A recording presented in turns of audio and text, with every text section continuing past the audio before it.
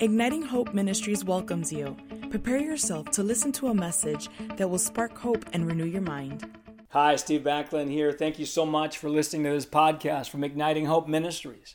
The title of our message today is 4 Reasons to Not Withdraw Your Faith. I had a tendency to withdraw my faith all the time. I still at times withdraw my faith, but I'm doing it a lot less. Remember, we celebrate progress, not perfection. We're growing into those things of God in our lives. You know, in ministry, those of you involved in ministry, you'll be able to relate to this very well. I would withdraw my faith based on what I saw and what I felt. If I preached a sermon and it didn't seem like it reached people very well, people seemed bored, or I felt like a failure, I would withdraw my faith after ministry instead of staying in faith. The Lord says, Steve, that tendency for you to withdraw your faith based on what you see and what you feel, that's a problem. For where you're going, you can't take that thing with you. And certainly I'm going to keep wanting to grow and just have a healthy self-analysis to improve in areas. But even in that, I can't withdraw my faith. I've got to believe that God did something great. I stay in faith. Whether we're counseling somebody and it didn't seem to work and they seem like they didn't receive it, to praying for someone who's battling sickness and they didn't seem to have any positive effect of the prayer, to giving that we've done, whatever it is, this tendency to withdraw our faith is going to, we can't keep it in our lives. And I'm talking to people listening to this podcast. You're going somewhere. God's got his hand on your life. You're important. You're significant. And the Lord is training you right now how to stay in faith regarding key things in your life. It's not just ministry. It's decisions in life. So often I've withdrawn my faith after a decision based on negative feelings, negative circumstances, negative things that I'm seeing. And if we constantly only have faith when things are going well, we are going to do a lot of laps in the wilderness. Again, I may at times have to say, you know what, that was a wrong decision. But I can't just do that based on negative feelings and negative emotions and negative things that I'm experiencing, because I've got to base my decision on the belief that I'm doing what God has told me to do. I have to build that into my life. It can also happen in family matters, with our children, spouse, whatever it is. You know, let's talk about children, for instance. This is a long-term thing. You know, maybe you raised your children in the Lord. You prayed for them. You continue to pray for them. You poured into their lives. You trained them. You did the best you knew how. And now they're not living for the Lord. Well, do we withdraw our faith or do we remain in faith? Again, we're going to be open to God to show us anything else we need to do. But one of the main things we need to do is stay in faith. Stay in faith. And I see grace coming upon you right now to stay in faith concerning children, other loved ones, and literally just say, no, the word is not going to come back void. It's going to accomplish the purpose. My prayers are powerful and they are effective. Maybe some of us have withdrawn our faith for our nation based on what we see on the news and based on what we're experiencing, and we're not going to do that. We're going to stay in faith. And so I say right now to all of you, God is doing a great thing in your life. You wouldn't be listening to this podcast unless you were a person who is hungry, a person who wants to keep growing, is sincere about your relationship with God. And so I bless you. And just as I have had to learn not to withdraw my faith, I'm going to help you not to do that. I'm going to give you 4 reasons not to withdraw your faith. Reason number 1 is this: is faith believes without seeing. Imagine that. It's so basic. But the nature of faith is actually to keep believing when it hasn't happened yet. And so we stay in faith. Mark 11:24, Jesus said, "Therefore I tell you, whatever you ask for in prayer, believe that you receive it, and it will be yours." Jesus is saying at the moment of prayer, believe that you receive it. And obviously we're praying in line with the will of God. Believe that you receive it, and at that time you have it. And we're to believe we have it. Now let me ask you a question. How long are we to believe we have it? Do we believe 5 seconds? And if we don't see it, then we don't believe? 5 minutes, 5 hours, 5 days, 5 months, 5 years, 50 years? How long do we keep believing that we have received it? Lord, just show us the key that's in that verse. How long am I to believe after I've ministered that God's done something powerful, whether I've heard about it or not? How long am I to believe that my ministry to my children is bearing fruit without seeing it? How long am I to believe the prayers for my nation are working without seeing it? It's number one. The nature of faith is that we believe before we see. Number two is this, is seeds take time to grow into a harvest. My dad planted a garden. I grew up with a garden in our backyard. I loved it. He didn't plant a seed one day and then the next day say, "It's not working. These seeds are not working." No, he knew the process. You plant, you water, and you harvest. And that's the same thing in the spirit realm. Certainly there's suddenlies, there's amazing things that happen. But so much of life is under the seed planting and harvest principle. And so we stay in faith after we plant seeds. Now,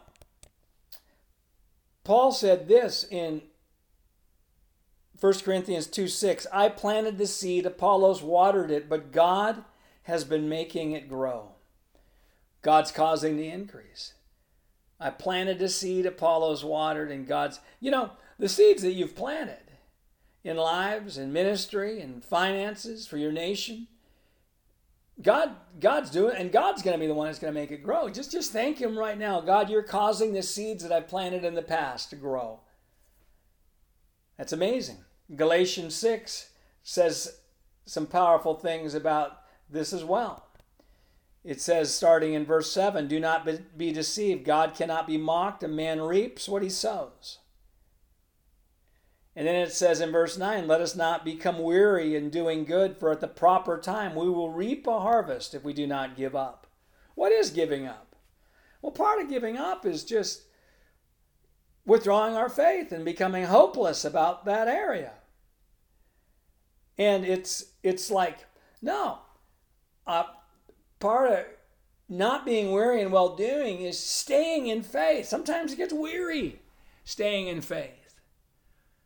And I'll tell you this, if you don't get condemned about not staying in faith, I look at Abraham in Romans 4, it's talking about Abraham. It says he never wavered in his faith. And I'll tell you, I think there were some wavers. If you know the story of Abram, who became Abraham, Ishmael was a waver, falling on his face and laughing that it was going to still happen through Sarah. Sounds like a waver. Him lying about Sarah twice, that she was his sister. It sounds like a waver. Listen, we don't become weary in well-doing. Part of well-doing is not withdrawing our faith. Number 3, a reason to not withdraw your faith is this.